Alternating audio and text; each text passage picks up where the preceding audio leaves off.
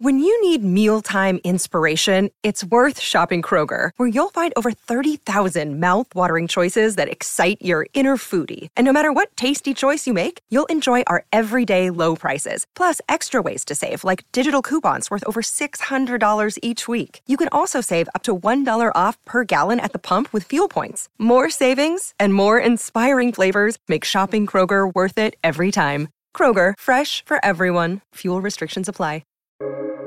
Welcome to the New Books Network. Hello, do I have a guest with me today? I'm Bruce Shapiro. I'm your host today for this episode of the New Books Network. And my guest is Dr. Jacqueline Braitman, who is a historian and an author. And today we're going to be talking about her wonderful and very interesting biography called She Damn Near Ran the Studio: The Extraordinary Lives of Ida R. Koverman. And this book was published as part of the Hollywood Legends series from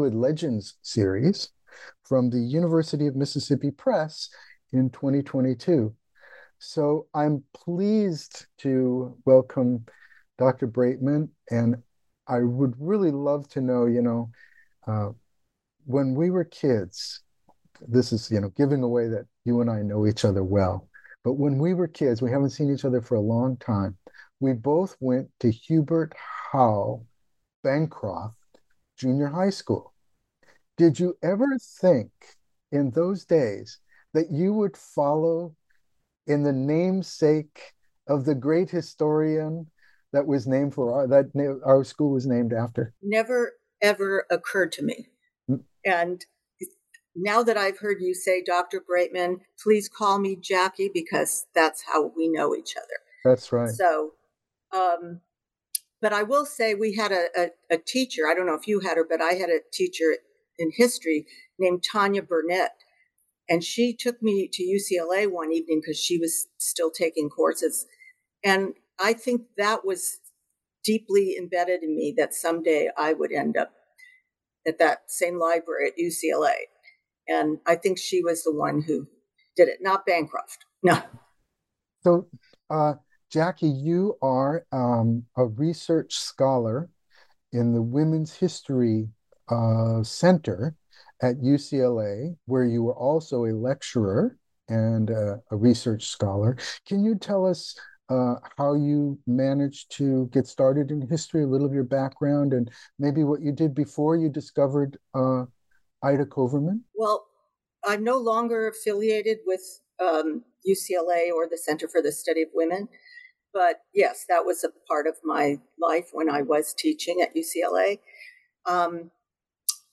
I came to Ida Koverman through a circuitous route. I was doing my PhD dissertation at UCLA, and I was working on a biography of Catherine Phillips Edson, who was a progressive reformer in the early 20th century. And near the end, as I was finishing, another scholar in political science named Joe Freeman sent me an article, or sent me some reference to a woman named Ida Koverman. And there was a relationship with my subject, Catherine Phillips Edson, but it wasn't clear at the time. So I just sort of put it to the side. And then I wrote articles about women in California politics and the Democratic Party, liberal Democrats. And then I discovered Stanley Mosk, another liberal Democrat. And then through all of these, Ida Koverman somehow kept seeping through. And one day I finally decided I'm going to pursue this, but I wasn't going to pursue it without a contract, a book contract. And I introduced myself to a prolific author of film history named Tony Slide. He loved this concept of Ida Koverman, and he facilitated me getting a contract with University of Mississippi Press. And that's when I began in earnest.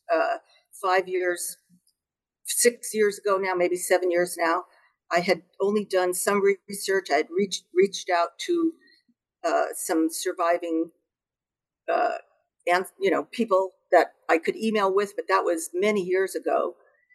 But I was able to interview the last surviving relative that knew her before she passed away, her grandniece. And so even that was a few years before I started in earnest on the book. So she'd always been in the back of my mind. And just to sum it up, because I had already done women in politics for my research and knew that Ida Koverman had something to do with that, but everything about Ida Koverman that had been written had to do with her place in Hollywood at MGM, I was uniquely situated to see her in a larger context of California history, California political history, women's history, and long before she got to MGM, and then, of course, during her MGM years. So it just sort of all came together. That's great. That's great. Really interesting. Now, before we get to talking about the book itself, I have one more kind of interesting question that came up when you were talking.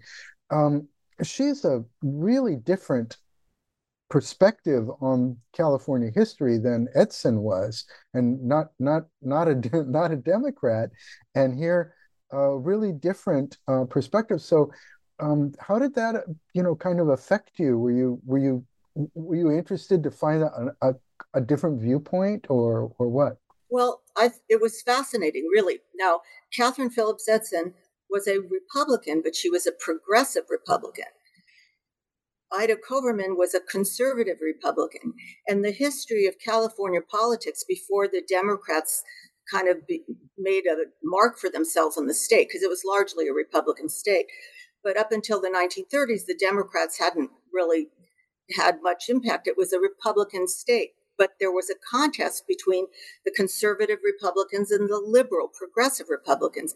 And so one of the chapters is long before people have been talking about finding the soul of the Republican Party now, I made that one of my chapter headings, because these two women, Ida Koverman and Catherine Phillips Edson, represent the tension going on in California and other states, but mostly California, because we had a very strong progressive Republican stronghold on the state, and Koverman represents the reaction to that. So again, it fit in perfectly with what my previous research had done, but yes, gave me a very different perspective. Yes, really, you really treat that for people who are going to read the book, and I hope many do. In She Damn Near Ran the Studio, you really give quite a strong reflection of their competition in politics at that time. But what you said just now clears it up a little bit for me, because I kept thinking, is she Republican or is she Democrat progressive? Because yes, this contest between the progressives and the conservatives was really important. So I want people to get a whole sense of what your book is about. But you divide her life up. You call it The Extraordinary Lives of Ida Koverman, and you divide her story up between three different, what you call iterations or incarnations of her life. Yeah, and she just to give people a sense, she was born when Ulysses S. Grant was president, and she passed away when Eisenhower was president. That's a long time, and it's interesting that our lives overlap just a couple of years with her life. So, can you kind of give us an overview of how you took that approach, and maybe take us back to where she began in Ohio? Well, I would say, in terms of just to jump ahead to the point about how our lives overlap, I don't know if they do so much in terms of her life, but her legacy, clearly. And the fact that she was a local West Hollywood resident and lived on Laurel Avenue, where my elementary school was Laurel Avenue School. And then every part of the culture that we grew up with, Plummer Park, Hollywood Bowl, this is what comes to the top of my head. Aside from movies and all of that, I mean, this was part of our local culture. So yes, her life touched ours in many ways. I Yeah. was thinking about all those places, and they all, we got put all kinds of pictures back in my mind Yeah. when I was reading Yeah. it. Anyway, continue. Yeah. So, what was the Wait, I was asking, sorry, I was asking about how you divided up her life Oh, right. The into three incarnations. Okay. parts. Yeah, and maybe take Right. us That's back to where you began. right. The reason that I wrote it, divided her life up, is because no one in her life, just like as a historian, the people interested in Hollywood didn't know anything about her life before MGM, and the people interested in Hollywood could care less about her political life. So I had a big challenge to write a book that would appeal to both people. But in her own life, the people in her own life didn't know anything about her previous life. All the MGM people didn't know that she had been involved in a scandal in Ohio or worked in New York. There was sort of a narrative that she didn't do anything to disturb, and that narrative stayed even with contemporary people writing about her, which was, oh, she met Herbert Hoover in New York, and he got her to come out to California and work on his campaign. Well, that isn't what happened at all. So finding out who she was in her early life was hard because her last name was Brockway, Ida Ranu Brockway, and nobody really had a handle on that. And it wasn't until I started researching her last name, her maiden name, did I find her something about her life, which was this extraordinary scandal, one of the largest extortion uh, um, blackmail schemes to date. It was a national story for a year and a half, and she ended up, well, it was basically the people that she knew, a woman friend that she knew was blackmailing one of the people at the Treasury office, and had a lover. It's hard to kind of encapsulate. I didn't think about trying to encapsulate that part of the story very briefly, but she was friends with people that I describe as passionate, uh, um, but undisciplined individuals who just act on impulse, like shooting their lovers in the chest or trying to blackmail, the person who knows about the affair, or have, these were just people who lived outside of the boundaries of what is still even deemed appropriate. But she herself was not necessarily involved in any criminal activity, but she was at the center of it. Yeah, it was something to do with the railroads. You mentioned the big four railroad companies and a bribery scandal, and somehow somebody that she was close to was at the center of that, and then Right. She worked for the U.S. Customs Office in Cincinnati, and the Big Four had a a depot there, but they also had a treasurer. And so someone at the Big Four office was stealing money, but he ended up being arrested, and he was saying he was only stealing money because the lover of his colleague was blackmailing him. And it went on as a convoluted story where Ida Koverman, who was friends with the woman who was the lover, who was blackmailing the man at the treasury of the Big Four, and her friend at the customs house knew all about it. I mean, it's really crazy. but But sorry, go ahead. because no, I was just going to say, but because Ida Koverman knew this information, and somehow the story came out that she was the one who notified officials, she was now a wanted woman. There was a warrant out for her arrest as a witness, not as a subject, but she left Cincinnati after talking to the district attorney. She left Cincinnati. Nobody knew where she was. There was a warrant out for her. She came back so that she would testify. And the testimony turned out to be not what the district attorney even told the press it would be. It would be sensational. It would be wild. So all of this was built up. But what was sensational was the testimony of the woman who was blackmailing, and just the drama of her coming into the courtroom as a kind of disheveled and very frail woman who'd just been taken through the ringer through with the justice system, and I mean, even though she was blackmailing, she was also a victim to all of the machinations of the men around her. So the main guy was just to check his name. Is that the one called Warner? Yeah, Charles Warner. Charles He Warner. was the one who was embezzling the money from the treasury, And was his the railroad. name in those days? What year was it? Do you remember exactly what year it was? It got started around 1909 and Okay. then went through till the end of 2010, maybe 2011. And No. all of the people, not 2000, yeah, 1910. I'm sorry, yeah, 1909 to 1911, around there. But I mean, all of the people around involved in this were tried. So was his name? Was his name Warner? Was that? Did people around the country know his name out of this scandal? Oh yes, Warner. oh yes, Warner. because this was Warner. Yeah. This was in the press, Yeah. So everybody knew national. that name Yeah, and they knew Koverman. I mean, I should say Brockway at that point, because and they knew.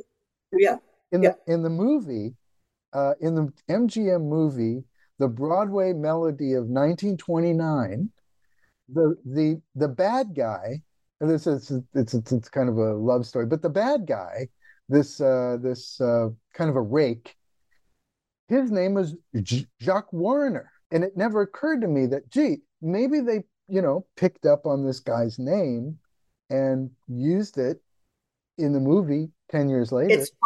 It's possible because one of the close allies of Ida Koverman was Nellie Kelly, and there was a movie called Nellie Kelly with Judy Garland. So Right. I don't know, Yeah. if Yeah. or There was I'd even take it further because Ida Brockway married Oscar Koverman, and it's kind of interesting that the Oscar is named Oscar, even though everyone credits the Margaret Herrick of the library.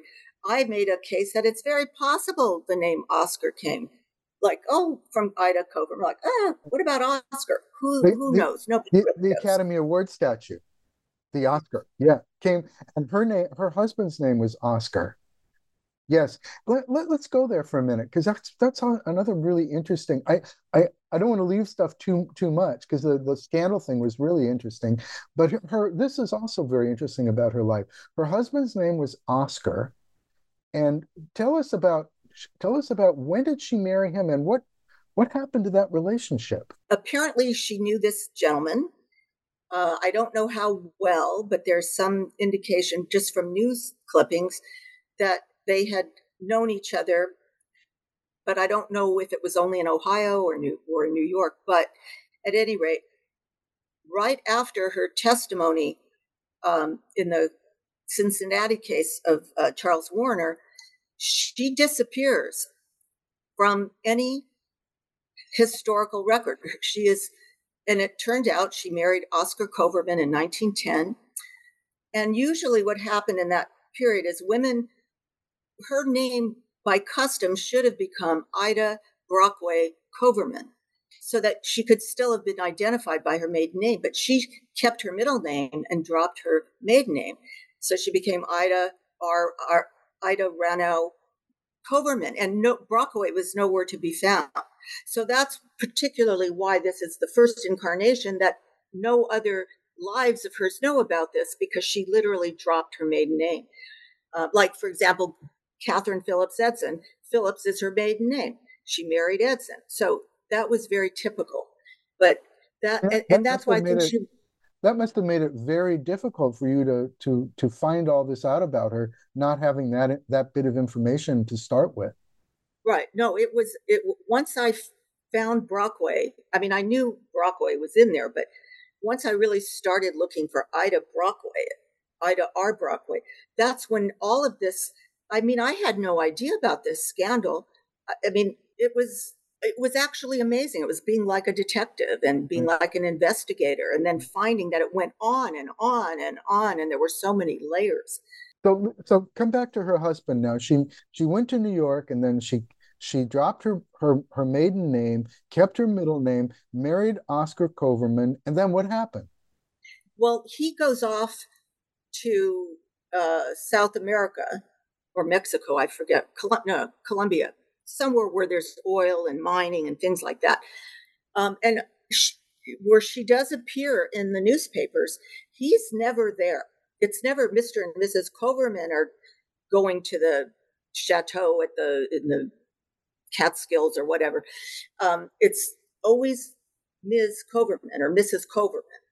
And she is a little bit visible because this is where she gets into helping to start the Women's Swimming Association, helps to encourage competitive swimming with women.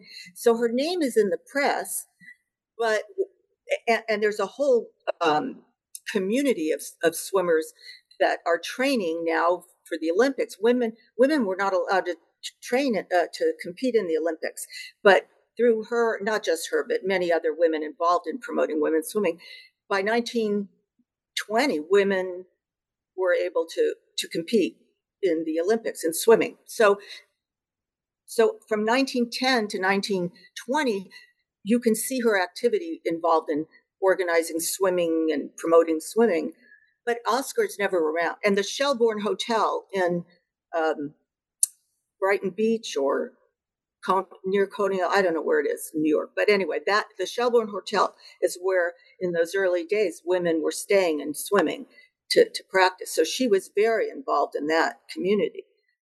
But also now she's a middle-class married matron and has gained respectability, and she's able to circulate among a new class of people than she did before she came to New York. I mean, it was a quite different milieu that she lived in.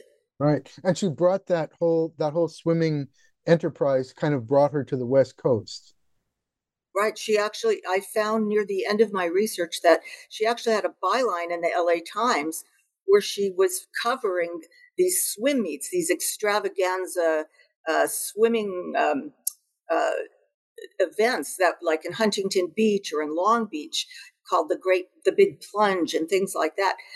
And when the Duke, I don't want to even try to say his Hawaiian name, but the Duke, there was one article that she wrote saying the Duke was going to appear. I mean, he was the king of surfing, and she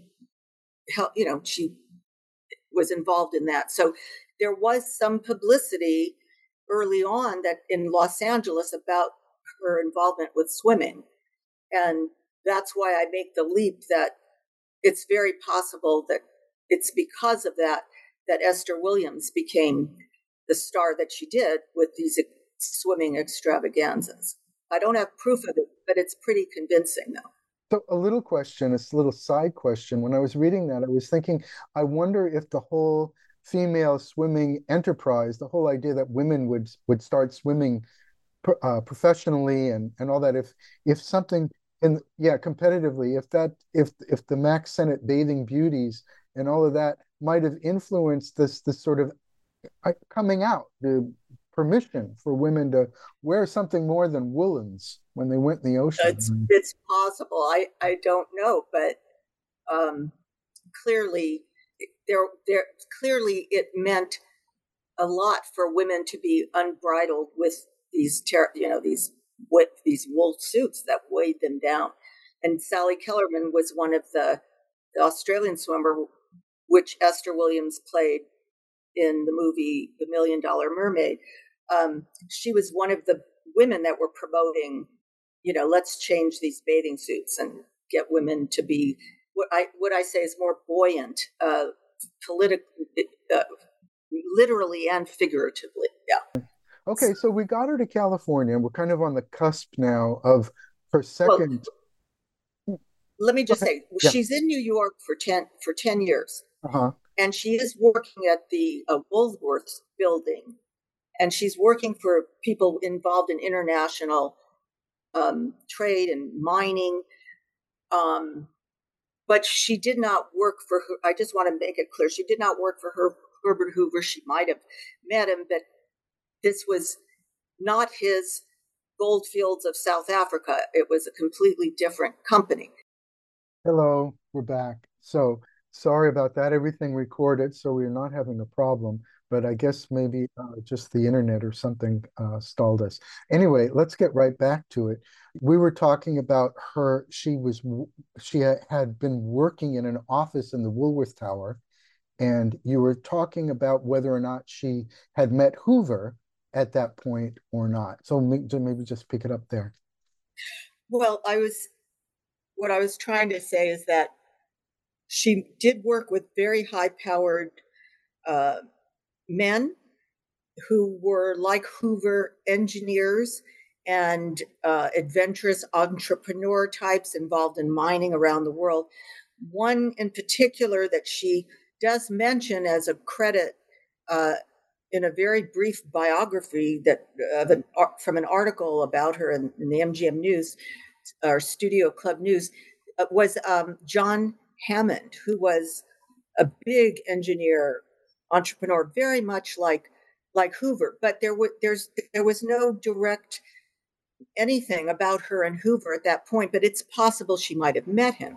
She doesn't really get involved with Hoover until she moves to California, and she goes to California for the Trona Corporation, which is a subsidiary of the company that she worked for in New York.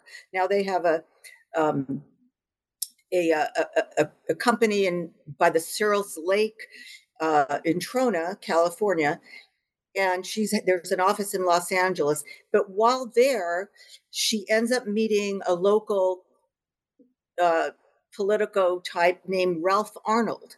And Ralph Arnold was also a Stanford engineer, knew Herbert Hoover, knew everybody in the industry, but truly believed that Herbert Hoover was presidential material, because at that time, before the great crash of 29 that Hoover gets blamed for, he was one of the most well-loved and well-respected Americans in the country and around the world for the work that he did during World War II for Belgian relief, and for humanitarian purposes. And he was seen as this self-made millionaire.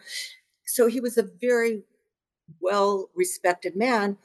And so many people wanted him to get involved in politics. So while Ida Koverman is living in Los Angeles, she ends up getting hired by Ralph Arnold to send out a massive mailing to test the waters about a Hoover candidacy.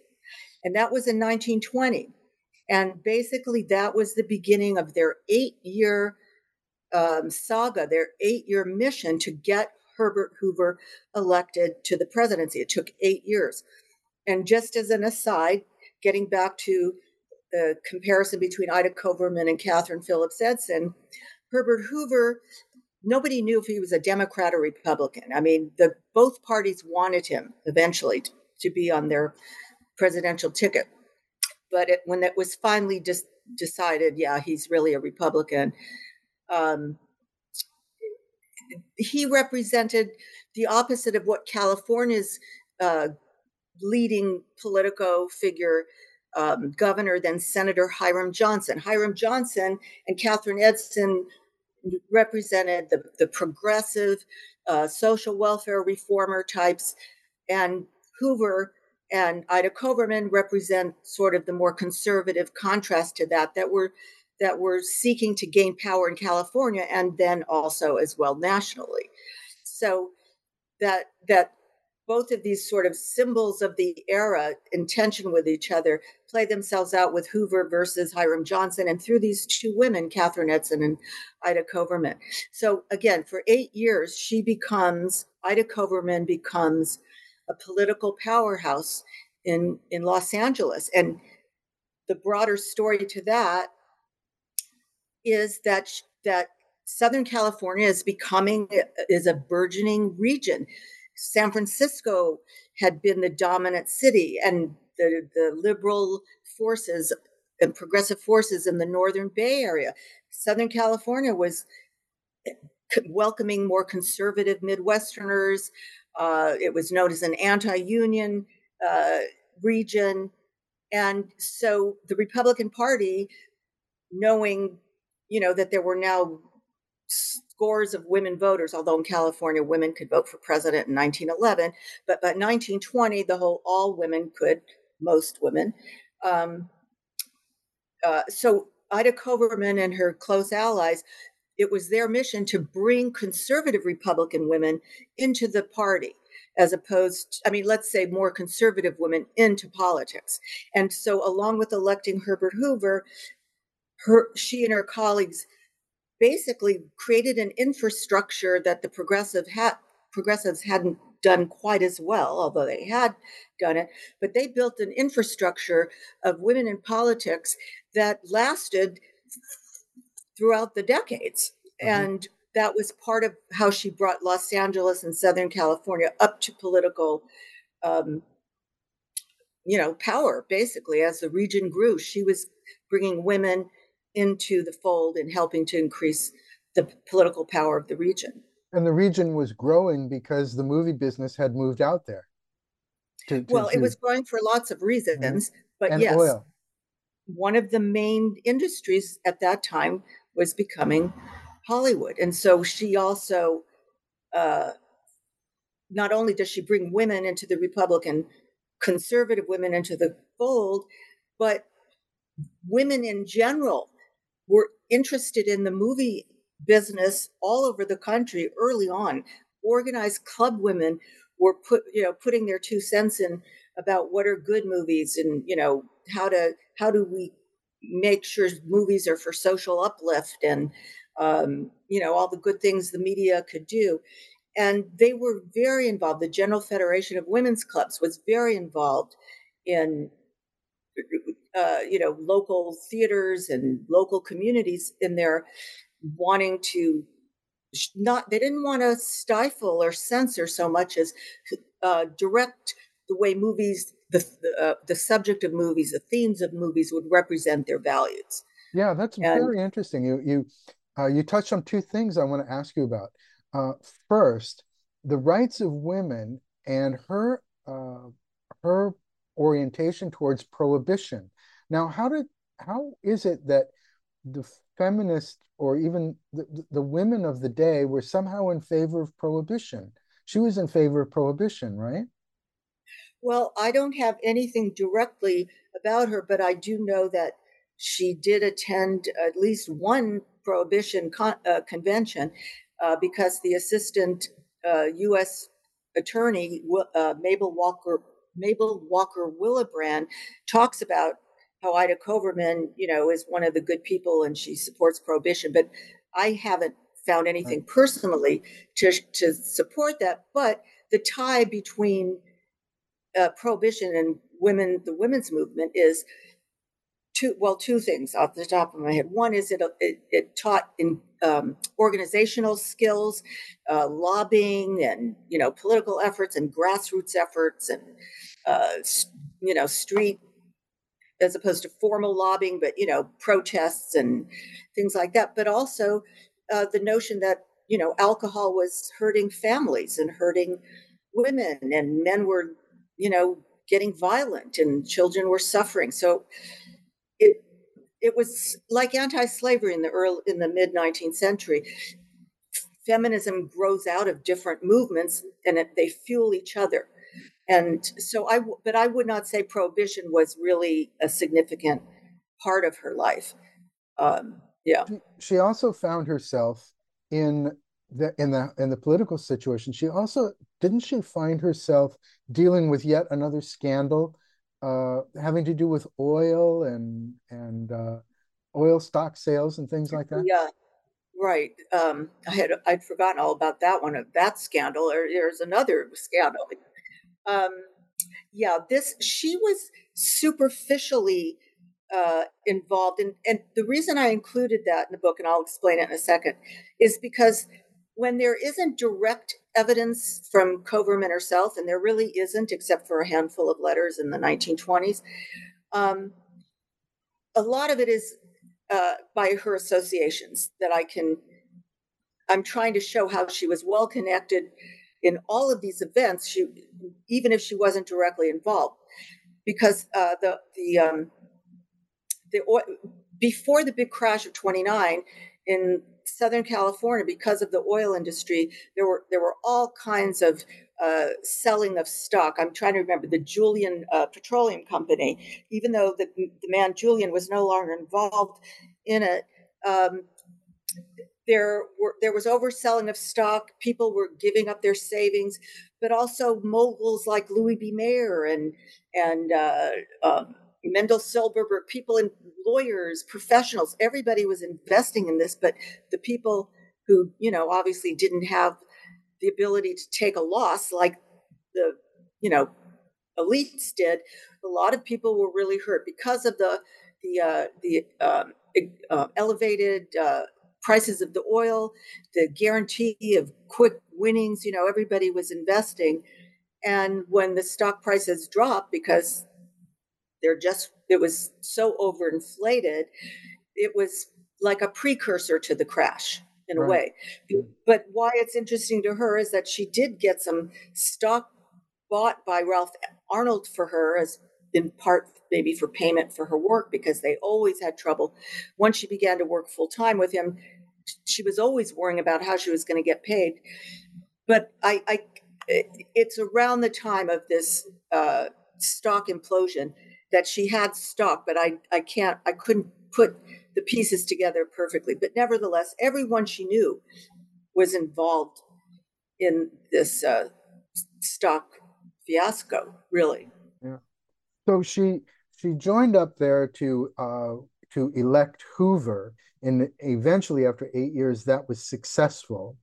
And then once that kind of, I guess you could say, that once the celebration of all that, and he became president before the crash, then she had to kind of move along because her big work was kind of finished.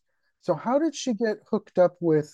Now this is how she moves into yet her third incarnation. Right. Now, how did she get hooked up with Louis B. Mayer in this whole studio work? Well, Mayer apparently wanted to begin to get involved in local politics himself. But what I found in like just a pencil drawing in the Ralph Arnold papers that didn't make sense to me until later in my research. But there was a man named Rasty Wright. I don't know his real first name. I don't know if that was a nickname, but Rasty Wright, Wright. He was asked by Koverman to bring in someone to run a projector during one of their political meetings. And he brought Louis B. Mayer. And that is the only thing that I can say in terms of how and that was like, I think, 1924. I could be wrong on the date, but it was mid-decade. And then he got more and more involved in the party. But it seemed that Ida Koverman and Ralph Arnold would be eager to embrace Mayer because he had deep pockets and they were always short of money. And constantly fundraising and, trying to get people to donate. So it was a kind of a mutual admiration society that whatever political connections Louis B. Mayer now could have through Ida Koverman and whoever else he was, networking with. But it also brought the movies to the women's clubs and to the Republican women. And it literally was a symbiotic relationship because Mayer would speak before women's associations. And they were, they were the audience and they were also the voters. So it worked for Koverman in both ways. Yes, one of the themes in your book is the connection you draw between the movie business and politics. And it seems like Koverman was right it's almost like she was the one that was on both sides there. She was able to help Louis B. Mayer. Something you mentioned just now, maybe is a good example of who Louis B. Mayer would talk to is when they were forming Central Casting, which was the union representing screen extras, not the actors, but not a union. It wasn't a union. Right. It was the group of people that it became a union later. The Screen Extras Guild became a union later, but she was kind of in the beginning of Central Casting, and he would come and talk. What was all that? How did all that work? Bringing back Catherine Phillips Edson into the story, when the issue of extras became much more publicized, which the issue being that thousands upon thousands of young people and their parents, or young people on their own, unaccompanied minors or teenagers or young adults, they were flocking to Hollywood to become extras in all of the studios. And there was no formal way to hire them. And when you think about this is a burgeoning industry, there's no methodical way for all of these movie studios to hire these thousands of people. I mean, when you're looking at some of these old movies with Ben-Hur and all the, the thousands of extras, so it was sort of a haphazard thing, and there were no rules. That it didn't come under regular oversight by the state, which at that time the state had very little oversight over labor relations, but there was some. And then even if there was an effort at unionizing later in the 30s, certainly extras weren't part of that, and women were never really included in traditional unionizing efforts in that period. So there were salacious stories, there were sexual exploitation, there was terrible stories were coming out of Hollywood in terms of what the extras went through. Not just actresses and actors or the casting couch with directors, but extras were a particularly vulnerable group.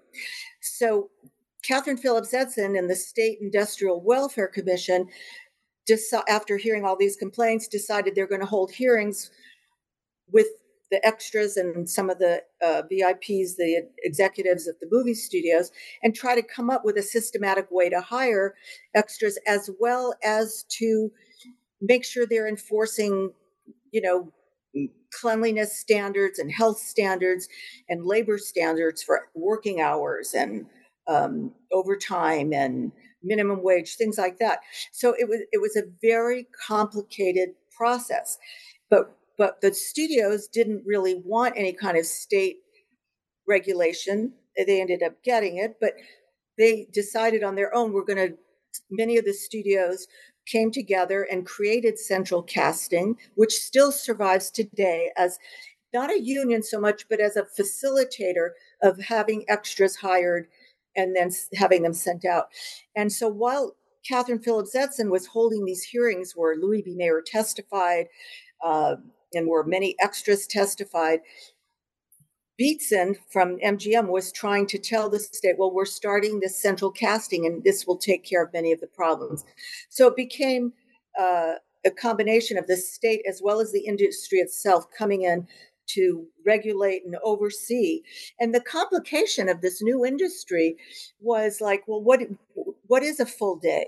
What if they're and do they get paid for coming for transportation? Do they get paid for putting on their costumes, or if they have to come in clothes? Wonder if it's a period piece and there's more time with makeup and costumes as opposed to, a contemporary piece.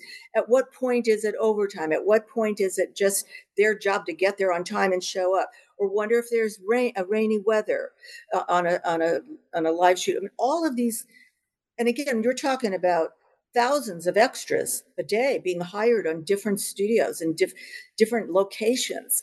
So the complexity of it was a challenge. And that Catherine Phillips Edson had a relationship with Louis B. Mayer because of these hearings, it just was sort of fascinating to kind of put all of these things together from my previous research.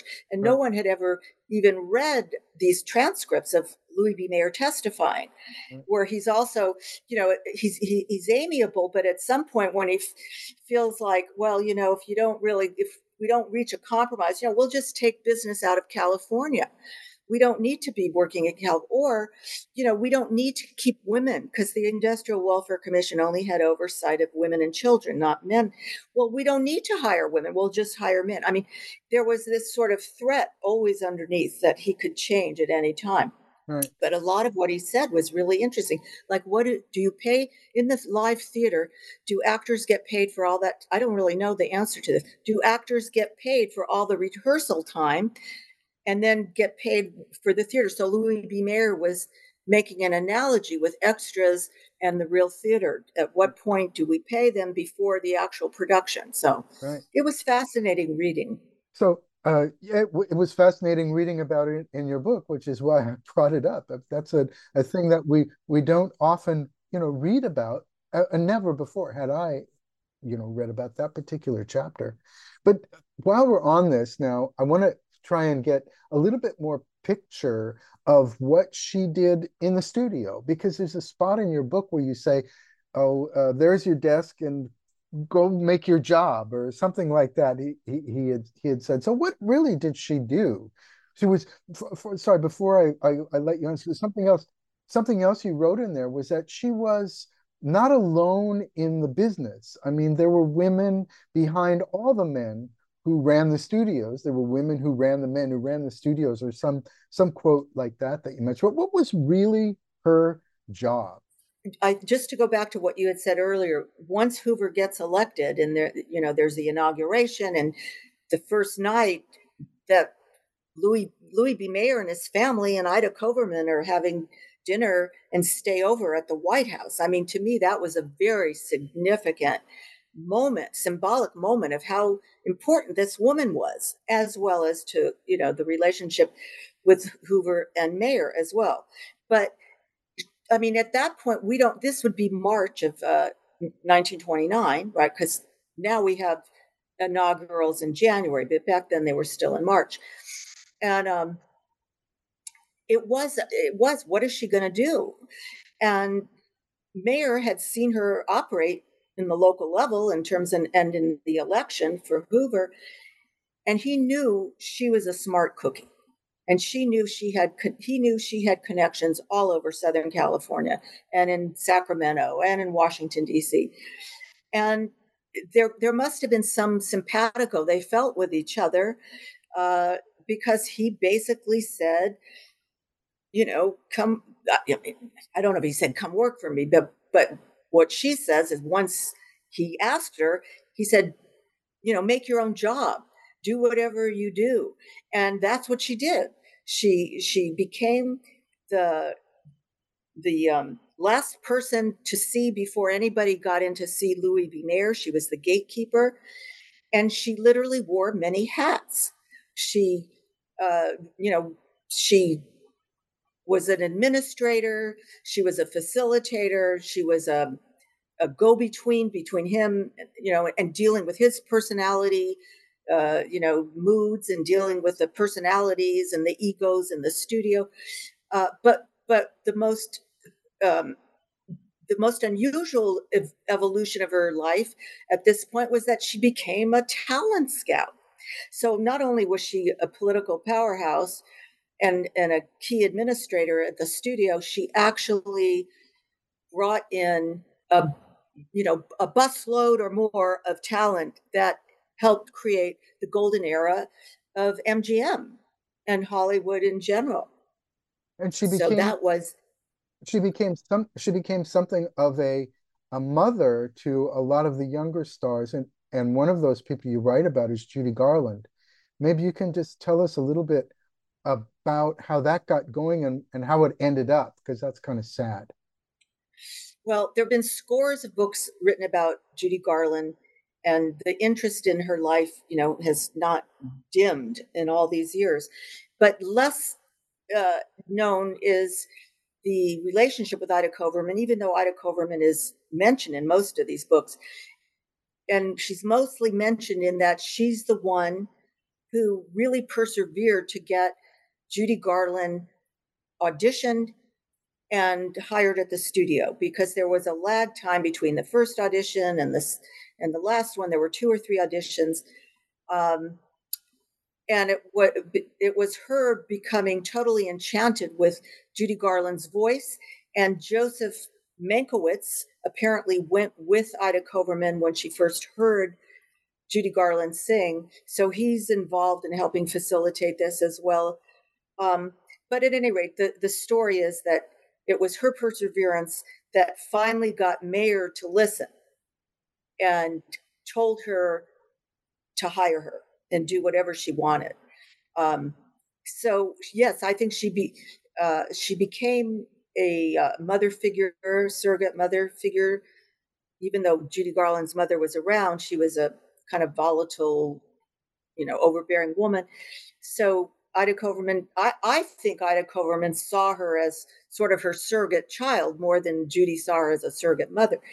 Um, and it's by by everything I've been able to glean, it was a very close relationship, a nurturing relationship. And when Judy was having trouble with her diet, and her mood started to change, that Ida Koverman was, well, she was torn, really. She was the employee of Louis B. Mayer. She had an obligation to him, but she was also the mentor um, of Judy Garland, and she was a human being who felt for this young protege, this brilliant star, or soon to be star.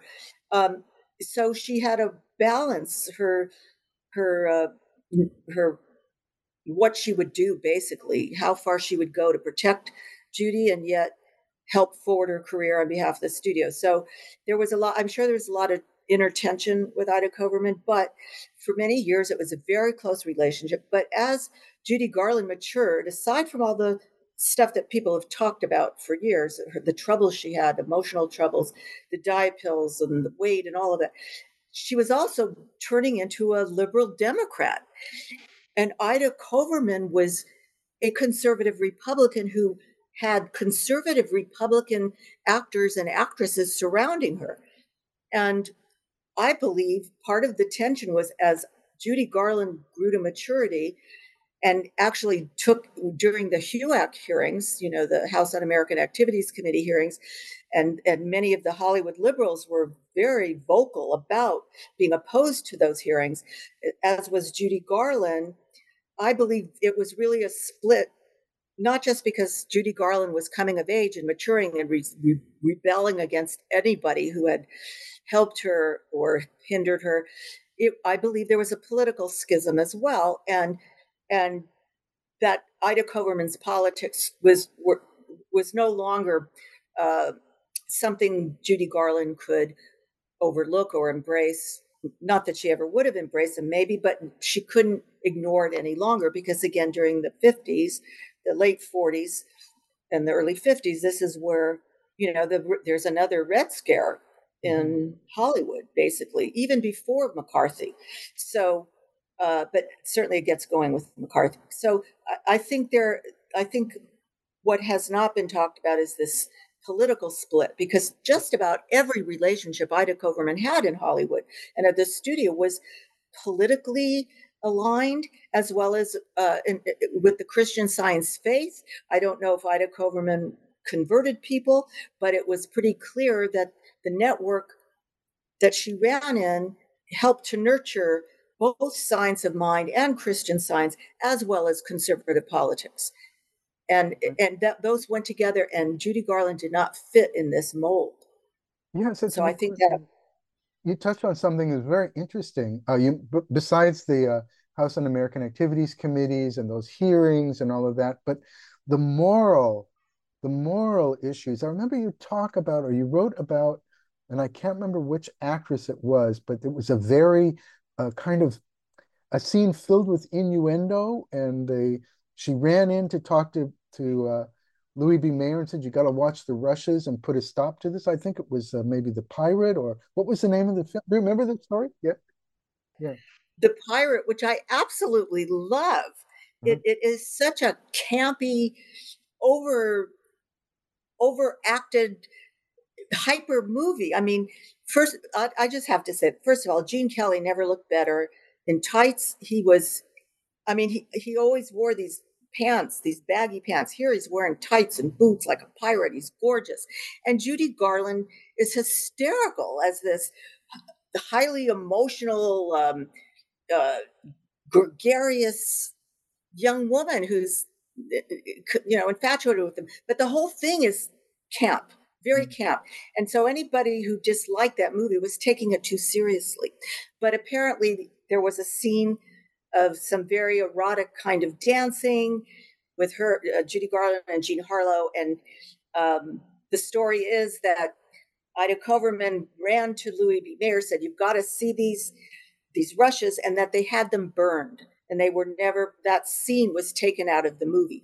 But you could certainly see that it could be a true story because there was a lot of heightened sexuality on both of their parts, but it was exaggerated camp. It wasn't erotic, pornographic in any way. It was just really funny, you know. You know, it's interesting. I mean, the reason I find that interesting is because it showed, gave the reader a sense that Koverman had an impact with Louis B. Mayer on the moral direction of what was happening in the content of the movies. So not only did she, you know, talent scout people, but she also had an impact on the content, you know, and how we felt about it. And then I realized that as I was reading that she was quite and an anti-sex education spokesperson. She didn't believe in sex in the schools, right? People should learn sex at home, and yet, and her position on HUAC was to the right.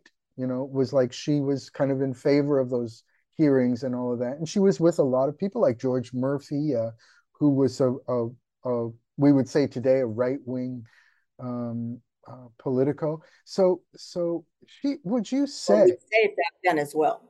You would say it back then as well. Oh yeah, that was very evident back then. Yeah. So would you say? I mean, the way we look at it now, Yeah. looking back at those days, would you say she was kind of on the wrong side of history, or how would you frame it? That reminds me of the notion: was she a feminist or not? Good. I want to hear about that. Yeah. Yeah, I believe she was a feminist. I found no evidence of her articulating anything like that one way or the other. I don't know if she was for the Equal Rights Amendment, but not all women were for the Equal Rights Amendment. It started in 1923, and it would be a perfect example where someone, again, to compare the two women. Catherine Phillips Edson was a progressive reformer who did not want the ERA because all of the labor laws for women and children that had been passed during the progressive era would have been thrown out if they were not allowed to give special treatment to women and children, if it all had to apply equally, because men didn't have these rights at that time.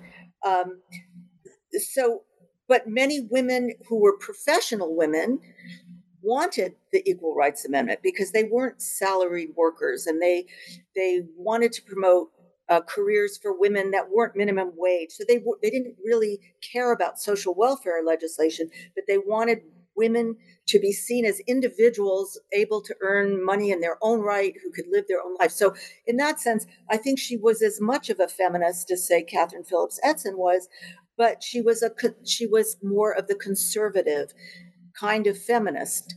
But there were a lot of what I think has been hidden from all of women's history, at least up until I was really reading women's history.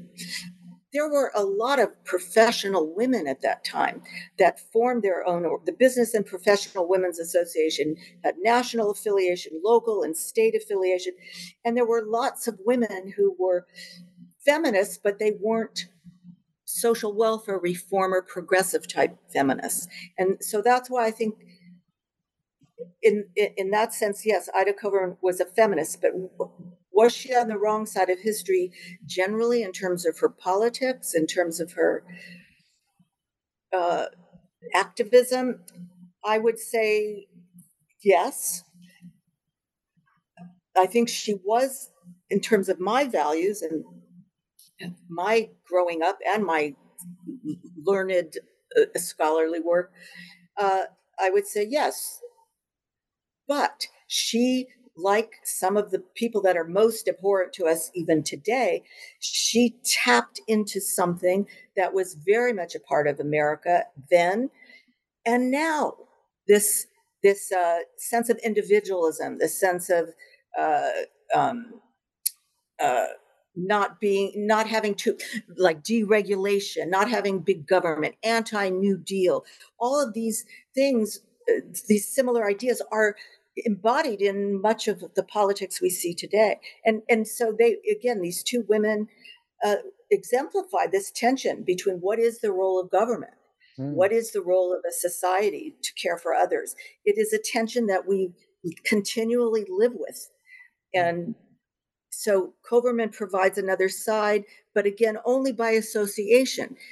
She never quite articulated in a way that scholars can find so far, but by her associations, people who promoted right to work states were anti-union. She, was at the head table of people who spoke this way. She was cited in the HUAC hearings as one of the good people, which were the conservative types who were opposed to the liberals in Hollywood. So the like Mabel Walker Willibrand and Hedda Hopper. I mean, these were conservative women politically, but maybe socially they were feminists. Say they were professional women who believed in the rights for women, but they weren't going to advocate for later what would be New Deal policies, say 20th century policies.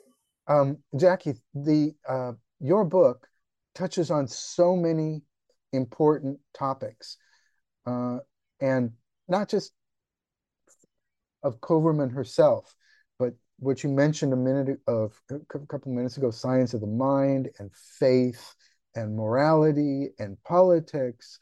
And you mentioned lots of people, not just the movie stars, but movie stars who became political figures or political figures who were portrayed in the movies. And she had her hand in so many pies, and you cover them. It's hard to be thorough, but you cover Right. them from her point of view, that it really gives a person who reads this book a real reflection. It made me kind of reflect on all these people that I knew, and now through the book, I get a different orientation, a different picture of them. And I kind of got a sense when I was reading it that you probably did too. Well, for me personally, it was eye-opening all the way around. This was a whole new world for me in terms of my research and previous scholarship. So I have to say that Stephen Ross, a historian at USC, he had written a book years earlier called Hollywood Left and Right. And he did have a chapter on Louis B. Mayer and Ida Koverman. He had the most thorough discussion of Ida Koverman and Louis B. Mayer that anybody had to that time. And I believe, and I do say it somewhere in my book, that I think what he's arguing is that Hollywood wasn't just the liberal bastion that everybody thinks it was, that there were a lot of conservatives, and then he does biographies to support his point. But what I try to show is that in the marriage of politics and Hollywood, it was Ida Koverman as the matchmaker. We have like a minute left on this session. Yes, I mean, you're absolutely correct. I made it encyclopedic because no one had ever done it before. I wanted to throw everything in there. Yeah. Well, you mentioned everybody like Jan Masaryk, who people don't even, the first president of Czechoslovakia. You mentioned the relationship between George Murphy and Chiang Kai-shek. You mentioned Ken Curtis. She found Ken Curtis, I think, as a singer. And I only knew Ken Curtis, he was a Festus. That's it. And I still see his face on commercials on MeTV. There's Festus. Yeah. Andy Williams, So I was trying to say that your book is so filled with references to so many people and so many interesting topics that we didn't get a chance to even touch on today. One of them being, as I think I mentioned to you, the Moral Rearmament Association. Is that what it was? Moral Rearmament Association? It was very interesting. Yeah.